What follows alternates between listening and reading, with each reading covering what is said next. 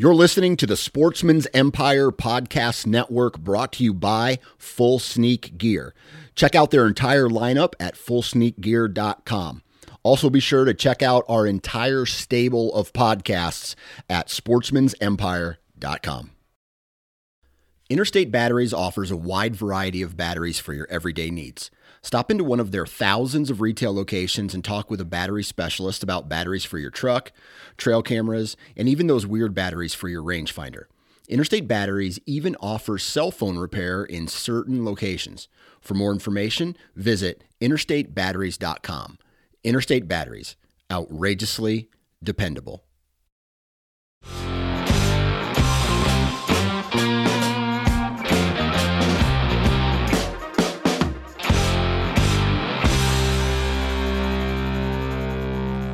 Hi, everyone, and welcome to the No Lowballers podcast. I'm Logan Medish, your host of High Caliber History. We are sitting around the table here with the guys from Go Wild and Alan from Gunbroker, and we are talking about really expensive stamps. You know, I went to the store, and I could not believe how much the cost of a stamp has gone up recently. You know, seems like just last week they were like 52 cents, and now the damn things are $200. It's insane. Can you believe that? And you can't just get it over the counter and walk out. No, they told me I was going to have to wait like 10 months. They told me it might be like 90 days, but I think my wait's going to be like 10 months for that. Do you know how much I spent on Christmas cards last year? It was insane. Oh, my gosh. It was insane. Yeah, I forget sending out a timely letter. Like, you know, baby announcements and stuff are going to be like way late. You're going to have to send out your wedding announcents way in advance, and it's just going to be ridiculous. And the post office lady gave me a really weird look when I said I was there for a full auto. Oh yeah, she was like, we've got first For class machine gun. priority. She started tapping some button under her desk. But oddly enough, half the guys in back went, I'm sorry, what now? Right? Yeah, you're like, you know, yeah. No, so guys, we're not stupid. We don't. I am on To be fair. Well, so. in this regard, we're not stupid, but no, we're not talking about postage stamps. Of course, we're talking about NFA tax stamps for suppressors, and interestingly, the price of those has not gone up. So they're $200. They've stayed at $200 since the beginning of NFA stuff. We'll get into that, I believe, in the next episode. But for this one, we're talking kind of the development of suppressors and how they work, and the elephant in the room. We'll throw it out there: silencer, suppressor. Use them interchangeably. 100%. Can, yes. I will fight to the death on magazine versus clip, but silencer, suppressor, I don't care. Hiram Maxim called him a silencer. The ATF calls him a silencer. Yep. I'm fine calling him a silencer. You got to pick the hill you're going to die on, and for you, it's clip versus magazine, not silencer versus suppressor. I like it. My hill to die on is antique and CNR and modern, because people don't understand that there are legal implications for those. But that's another episode all in and of itself. So silencer development, you mentioned the granddaddy of silencer development, Hiram Percy Maxim, who is Hiram Stevens Maxim's son. Of course, Hiram Stevens is of machine gun fame. They're keeping it all in the family with his son doing suppressors, and Hiram Stevens, I think it was his brother, who was Hiram Hudson, or not Hiram, he was Hudson Maxim, and he was involved with TNT and dynamite. So it was all things boom and explosive. Thanksgiving was so much fun. Yeah. Oh my God, that would have. Yes, so much fun. But anyway, so talk early suppressor development with us here. Sure. I mean, at the end of the day, it's a muffler, just like you have on a lawnmower, on a car, on anything, and they were all being developed about the same time. So the idea of making noisy mechanical things quieter was really a turn-of-the-century thing. You know, the Industrial Revolution had been rolling for a couple of decades now, and it was a noisy place to live if you were in cities. So Hiram Percy took a look at the development coming into mufflers and just applied it to firearms. That said, the core technology that he developed that went into this really hasn't changed. Now, what we make them out of material-wise, how we make them robotically, some of the things we've done as far as modularity, certainly tolerances have all improved over the years, but the end of the day, you've got a metal tube with a series of baffles in it that attaches to the end of a barrel. And that's probably where the biggest advancements have come as in attachment points. Because if I remember right, the original just kind of slid over the barrel and they got held in place with a set screw. Right? Yeah, it was like a clamp-on variety, and they were designed for the Springfield rifles. And you could actually, it's interesting, but pre-NFA, there are magazine ads like, order them through your local National Guard unit, because that's where all the Springfields were at, right? So. Yeah, I mean, the early advertising for this is hilarious. I have some friends who collect both the old cans and the advertising, and it's shoot all day in your parlor if you want. Yep. Wow. My favorite one is an ad that came out around Christmas, and a guy has, they still make them today, the little rimfire target traps, the bullet traps, you know, and there's one of those set up in front of his fireplace, and he's standing in the living room with his suppressed 22, and they're shooting, and he's like, make the holidays fun, or, some pithy marketing remark, but I'm like, man, that would be awesome. I want to put a target in front of my fireplace and, shoot to my heart's content. You'll notice what's missing from that ad? Guy's wife. That's why he's able to shoot in front of the fireplace. Yeah. So, I mean, the technology is what it is. I mean, we're trying to contain the sound of a gunshot, which there's really two sound signatures on a gunshot. The sonic crack of supersonic bullets, which is what it is. But then that rapid expansion of gas. I mean, if you think about, there's two analogies I like to use. One, a firearm's a big champagne bottle, and you light off the powder, the gas expands quickly, it has to go somewhere, well, that pressure pushes the bullet down the barrel. The second one's when you pop a balloon. What you're hearing when a balloon pops is not the latex letting go, it's that air expanding quickly. And that's a really low pressure. I mean, balloons are not exactly high pressure devices. Where here you've got a very large volume of gas expanding really quickly, and that makes that loud boom. So what suppressors do is basically take that giant gas expansion, just slows it down. It lets it expand a little bit, and then into a baffle, and then a little bit, and then into a baffle, then a little bit, pulls some of the heat out of it. So by the time we reach the end of the muzzle at the end of the suppressor, it's coming out a lot slower, a lot cooler, and a lot quieter. I mean, that's probably the biggest myth on like cocking your Glock when you take it out.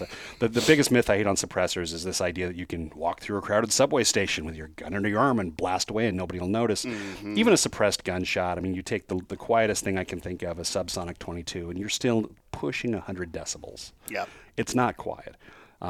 It's hearing safe, and that's really the biggest benefit of suppressors. It's not going to make you a silent assassin, but it's going to keep you from having hearing aids when you're in your 40s. So. What? Exactly. Too much shooting without hearing protection when I was younger before I owned suppressors. So yeah. I love the new emphasis on hunting suppressed. From that sound perspective. Mm-hmm. And I know a guy that builds ammo himself, and he was shooting subsonic rounds through a suppressor deer hunting, and the deer don't care other than the deer that got hit. And so if you're in a situation where you can take more than one deer, they hang out, they stay. It's, to me, that's a very interesting use case of keeping that sound down. Absolutely. And obviously, how many of us wear ear pro hunting? I mean, exactly. Hardly anybody does. I did once. I wore my electronic muffs hunting, thought it was a great idea. No, if you think that squirrel sounds loud normally, crank it up with a setup. Like there is Sasquatch over there. Oh, dear Lord, but no, hunting with a can has a lot of benefits.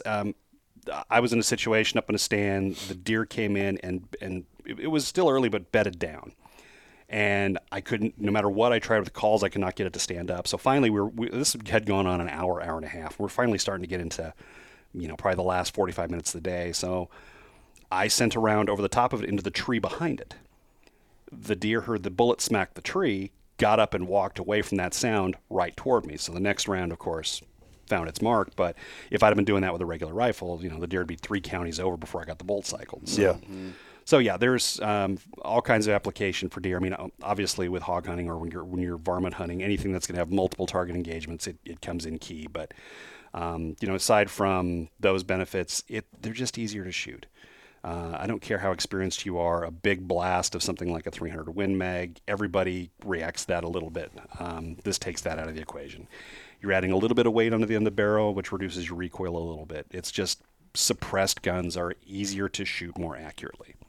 Well, and I think that's, talking about the hunting aspects of it, we can talk about the materials that stuff are made out of. There are now hunting geared cans, stuff that is made out of lightweight titanium, so they're bringing down the crazy weight. Like there's rifle cans out now that I've seen, they're 6 inches long, they weigh like 8 ounces, and it'll tame your 300 Win Mag. Like, if you're on a backcountry hunt, the old adage, ounces equal pounds, pounds equal pain, and a 13-ounce suppressor, that's certainly a lot more weight, that you're going to be humping around another half a pound versus a 6-ounce suppressor. And so, yeah, it's really interesting how they've become geared towards hunting now. Yeah, and specific for it.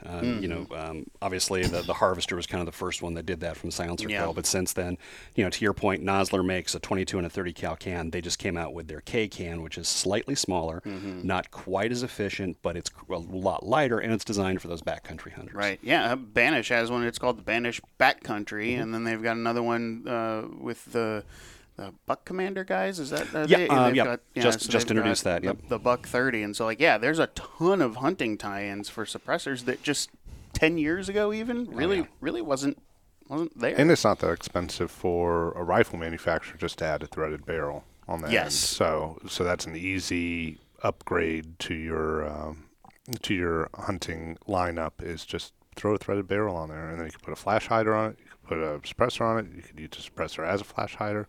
A muzzle brake. I mean, you're getting to the point now that if you walk in and you see a rifle, especially a bolt that doesn't have a threaded barrel, you're kind of like, ooh, that's a miss.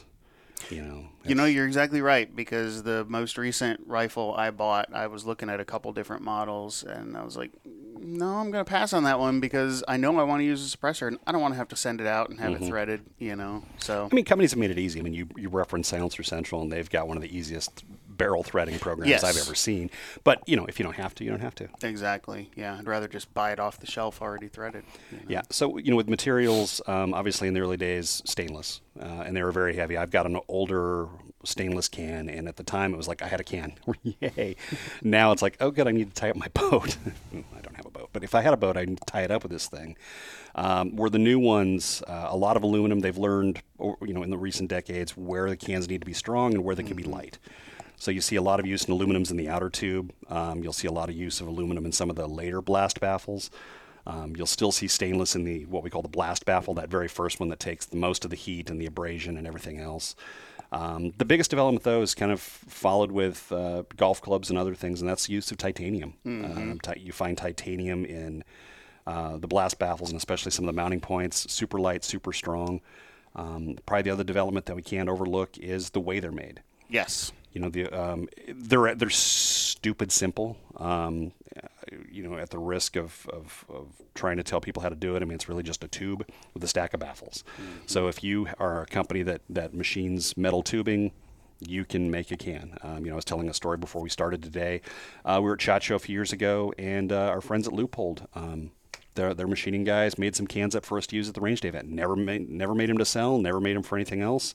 But they were really effective and really simple to make. So, and it's important to note that the folks at Loophole have all of the appropriate government documentation to just go in the back and have their guys turn out a few suppressors. They were completely legal, stamped and marked as they should be.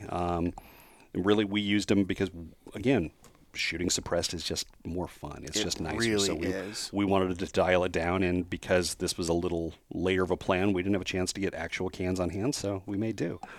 But also how they're made, So it's not just machining out a tube and then just trying to put in the baffles that fit, which you can do, but doing precisely can be expensive.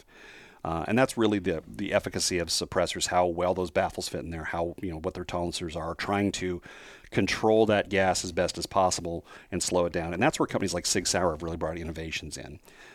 They began using robotic welds, I forget the exact term, but basically circular welds to stack them that way.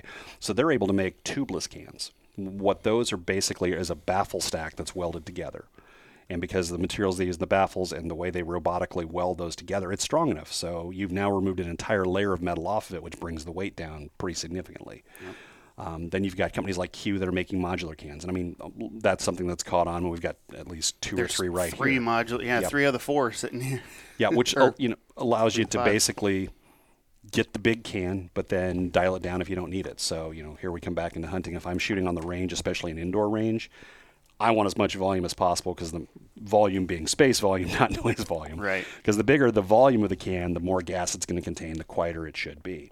Where if I'm hunting or maybe an outdoor range or taking a class indoors or something, like a CQB class, I want to shorten those up and make it easier too. So those are really where the developments have come, and of course the mounts. We've got direct threads, which are as inexpensive as it gets, but the QD and quick detach suppressing systems that go right back into zero alignment, so you don't have to worry about shims and realigning everything. Lets you move cans around between different platforms, so it's not a huge expense, but there is still the paperwork hassle to it. So you can buy a 30 caliber can and put it on anything from 22 to up to 30 cal.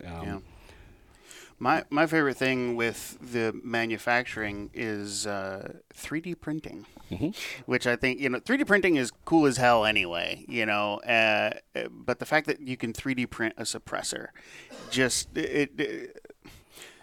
okay, I understand there are production benefits and things like that, but the marketing genius of it, and I say that because that's the only reason I purchased this can, is because it was the first time I'd seen a 3D printed can, and this one's from PWS. And well, I say the only reason I bought it was because it was 3D printed, but I also bought it because of the name. And it's very tongue-in-cheek. They call it the Bravo Delta Echo, the BDE. And you can read into that as you see fit, but it's stupid quiet, and it is modular. You can take 1, 2, 3, 4 of the sections off of it, and it's still a very quiet can. They're just the manufacturing has come so far for a concept that hasn't changed in more than a century.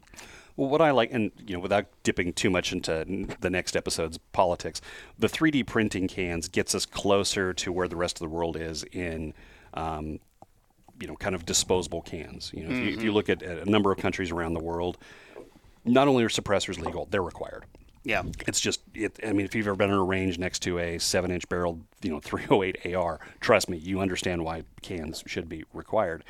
So over there's something you can buy out of a vending machine for the equivalent of like $5 or $6 US. They're good for a few hundred rounds, and then you just toss them in the can on the way out. Glock is famous for their polymer suppressor, which is a European product that's meant to be fired a few hundred times at the range, and then you're done. So as 3D printing gets more effective, less expensive, if we can ever do something with the NFA and the tax stamp, we're just getting closer and closer to where cans should be, which is just something a polite shooter should have and use. I like it. Polite shooter. We're all polite shooters, aren't we? No. No? Okay. Well, if an armed society is a polite society, then that's true. Yeah. I'm like so freaking polite. It's not even funny. So do you think we will start seeing more guns, especially long guns, with integrated into the barrel suppressors as opposed to the removable suppressors? I hope, but I don't know, because that's a big commitment right out the gate. And as Americans, we're not big on delayed gratification. If you can have buying the suppressor and having to wait 9 months to a year is tough, but we still have the gun to play with. Having to actually sit and wait for the gun that long, I don't know. I hope, because I love them. I've always wanted the Ruger 1022 as their integrally. Thank you. Integrally suppressed top end.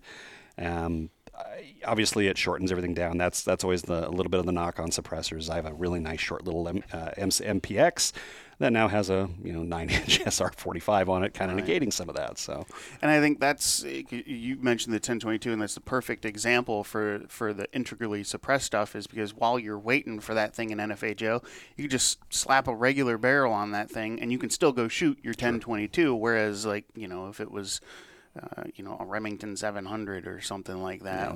That's an entire barreled action and all this other stuff that's a heck of a lot more precise than what you're hoping to get out of your 1022, Not that you can't do precision shooting with a 1022, but, you're not wanting to swap things out. But I certainly hope we see more integrally suppressed stuff, because it is so cool. So what about maintenance, cleaning, lifespan? How long can you have one of these in service, baffle strikes? See, I think those are kind of related questions, because I think another reason people are a little hesitant to buy the integrally suppressed guns is because of that very reason there, where if you have a baffle strike with your can, you take it off, you're back in the game. And I think a little bit of it is misperception. I don't think the cans are as delicate as some people think they are. But I think as long as you follow manufacturers' recommendations, you should be able to, your kids should be able to inherit those cans. I mean, they do need cleaned, especially these little rimfire cans because they will lead and crud up like crazy. Mm-hmm. There's not really a one-size-fits-all because, again, now we get back into the materials. Aluminum doesn't like certain chemicals. Titanium's usually pretty good. Stainless has certain things. So certainly, look to your manual. But typically I clean mine every couple thousand rounds, and I do it in a very high-tech way. I've got a can that used to hold tennis balls, and I put the suppressor in there, fill it up with the appropriate solvent, and give it a shake, let it sit on the bench. A couple days later, flip it over. When that's done, we just brush and compress air from there, and then a nice little light lube and good to go. The ones that come apart are even better. If your baffles will take it, ultrasonics are great for that. Again, certain materials and ultrasonic solutions don't get along, so please, please, please read your manuals. Don't leave me a comment that's saying you dissolved your can because you threw it in your ultrasonic. After that, the baffle strike thing. It can happen. I honestly have never put a can on even direct thread and had any coincentricity issues. I've looked at it's always been lined up good. I think modern manufacturing, certainly the robotic manufacturing, is so damn good these days that unless you've got a really wonky threading on your rifle, you're probably going to be okay. Yep. And even then, especially for the quick detaches that come off of some form of flash hider, if you shim those up nice and straight, the can's going to go. That's the beauty of them. The can's going to go on straight every time. So, and I think that's what's so great about factory threaded barrels. Like, sure, there are places that will do a great job of threading your barrel aftermarket, but for the love of God, if your neighbor has a Dremel and he calls himself a gunsmith, don't let him thread your barrel because if those threads are screwed, then your can is screwed too. But generally that suppressor, as long as you take care of it, it'll take care of you, and it should last a very long time. The number one piece of maintenance you can do to your can, after it's cool, or unless you got a good pair of gloves, every X number of rounds, reach up and just make sure it's tight. Mm-hmm. That's where most problems come with cans, is they get a little loose on the threads, and then they start getting a little wonky, and next thing you know, it's 50 yards down range, and you're in for a little bit of a warranty claim if you're lucky. So really, that's the thing. Just make sure they're tight. You're gonna have a bad time. Yeah, I love rifle cans that have some form of detent system. Either a ratchet or a clip, like the Surefires do. Big fans of those. But for pistol cans, we were doing a range event last year and running new shooters through. And I would say every 3 shooters, I had to pull my gloves on and just torque it back down a little bit because it just would start to work its way loose. And that's probably the biggest problem maintenance-wise with a can. Just make sure it stays on. Mm-hmm. Don't use red thread lock, please. Oh, God, no. Don't use red thread lock, and do not go after the forbidden popsicle. Don't do it. It may look like an orange creamsicle, but, she burns like habaneros. And we just got sauce. Our next meme. Yeah. Screenshot right there. Damn it, I wasn't even thinking about that. And we were going to Photoshop all sorts of stuff in your hands. Oh, man. We were doing an event with a night vision thermal company, and of course, as things go, someone's like, well, how hot can we make that can? I don't know. Let's find out. Mm-hmm. And we got it up to 9,000 or 1,000 or 900 or 1,000 degrees, and it was screaming hot. But it's a night shoot, hence a night vision thing. So we get done. All right, that's great. Someone just sets it down on the bench. But 10 minutes later, it's like, what's that smell? Well, it's a smell. It's a combination of two things. One, the actual bench is starting to burn around it, and two, someone didn't notice that when they set it down, the rifle sling went through there. So that can for the rest of our event had a very interesting texture around part of it because a really nice mag pull sling became part Molded of it. to Yes, it. yeah, just melted all around it. So they do get hot quick. You gotta pay attention on those. So are you telling me that's the origin story of like a mag pull suppressor cover? You melted a sling to it and boom. I mean, that's a big benefit of having a suppressor cover. Yeah, absolutely. And so if folks are, looking to buy suppressors, there's a million different options on the market. Yes. And, obviously you can find them on Gunbroker.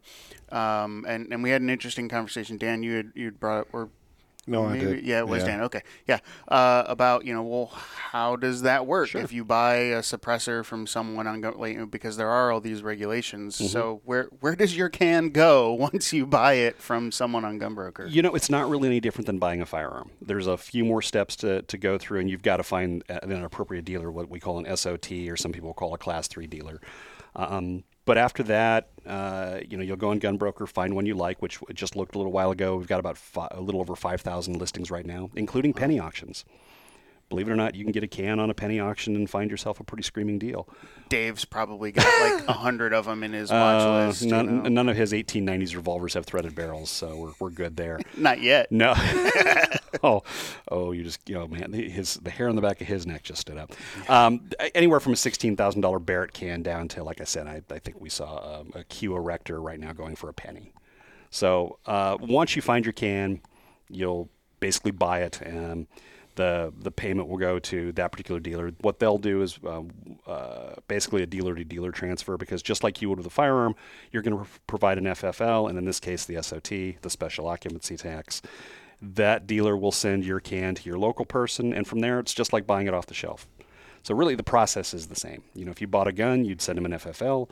They would transfer the firearm dealer to dealer to your local gun dealer, and then you would finish the transaction there. So it's a little bit of a headache, but in all honesty, it's not a tremendously burdensome process. It's just a long, drawn-out one. It's a death of 1,000 paper cuts. You have a little extra paperwork to do. You have to provide a mugshot, provide your fingerprints.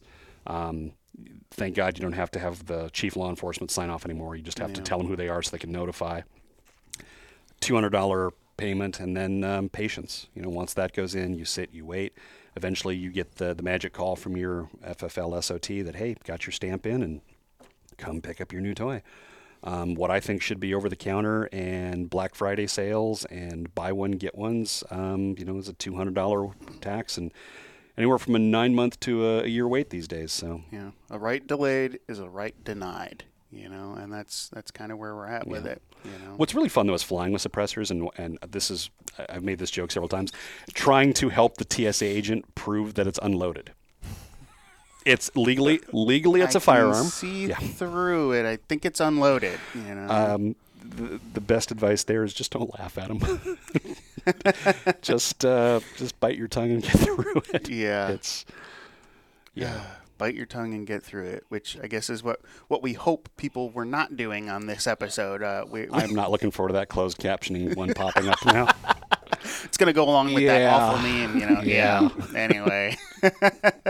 Well, thanks, guys, for sitting around the table and talking about suppressor stuff. It's a fascinating topic, and they're so much fun to shoot. I mean, we've all shot suppressed, and it's just so much fun. Once you do it, you never want to go back. Yep. Oh, absolutely. Yeah. Absolutely. And people become, I probably fit in this category, become evangelists for it very quickly. We do a lot of industry shooting events, and there's a couple of CEOs of companies that, man, if a brand shows up on a range and the guns don't have cans, he is right in your ear, and he's not, I won't name him, but he is not very subtle about his feeling of you bringing an unsuppressed gun where he has to be. He does not like it. So, once you shoot suppressed, you never want to go back. In fact, the next time you go to the range without one, and that first shot, you're kind of like, oh, yeah, that's right. I remember these now. Yep, exactly. Well, guys, thanks again for sitting around the table. Thanks to all of you for tuning into the show. We appreciate you being here each and every week with us. If you're not subscribed on your favorite platform, please do that. Leave us a review and some comments. We'd love to hear your thoughts about the suppressor world. And again, we appreciate you being here, and we will see you next week right here on the next episode of the No Lowballers podcast.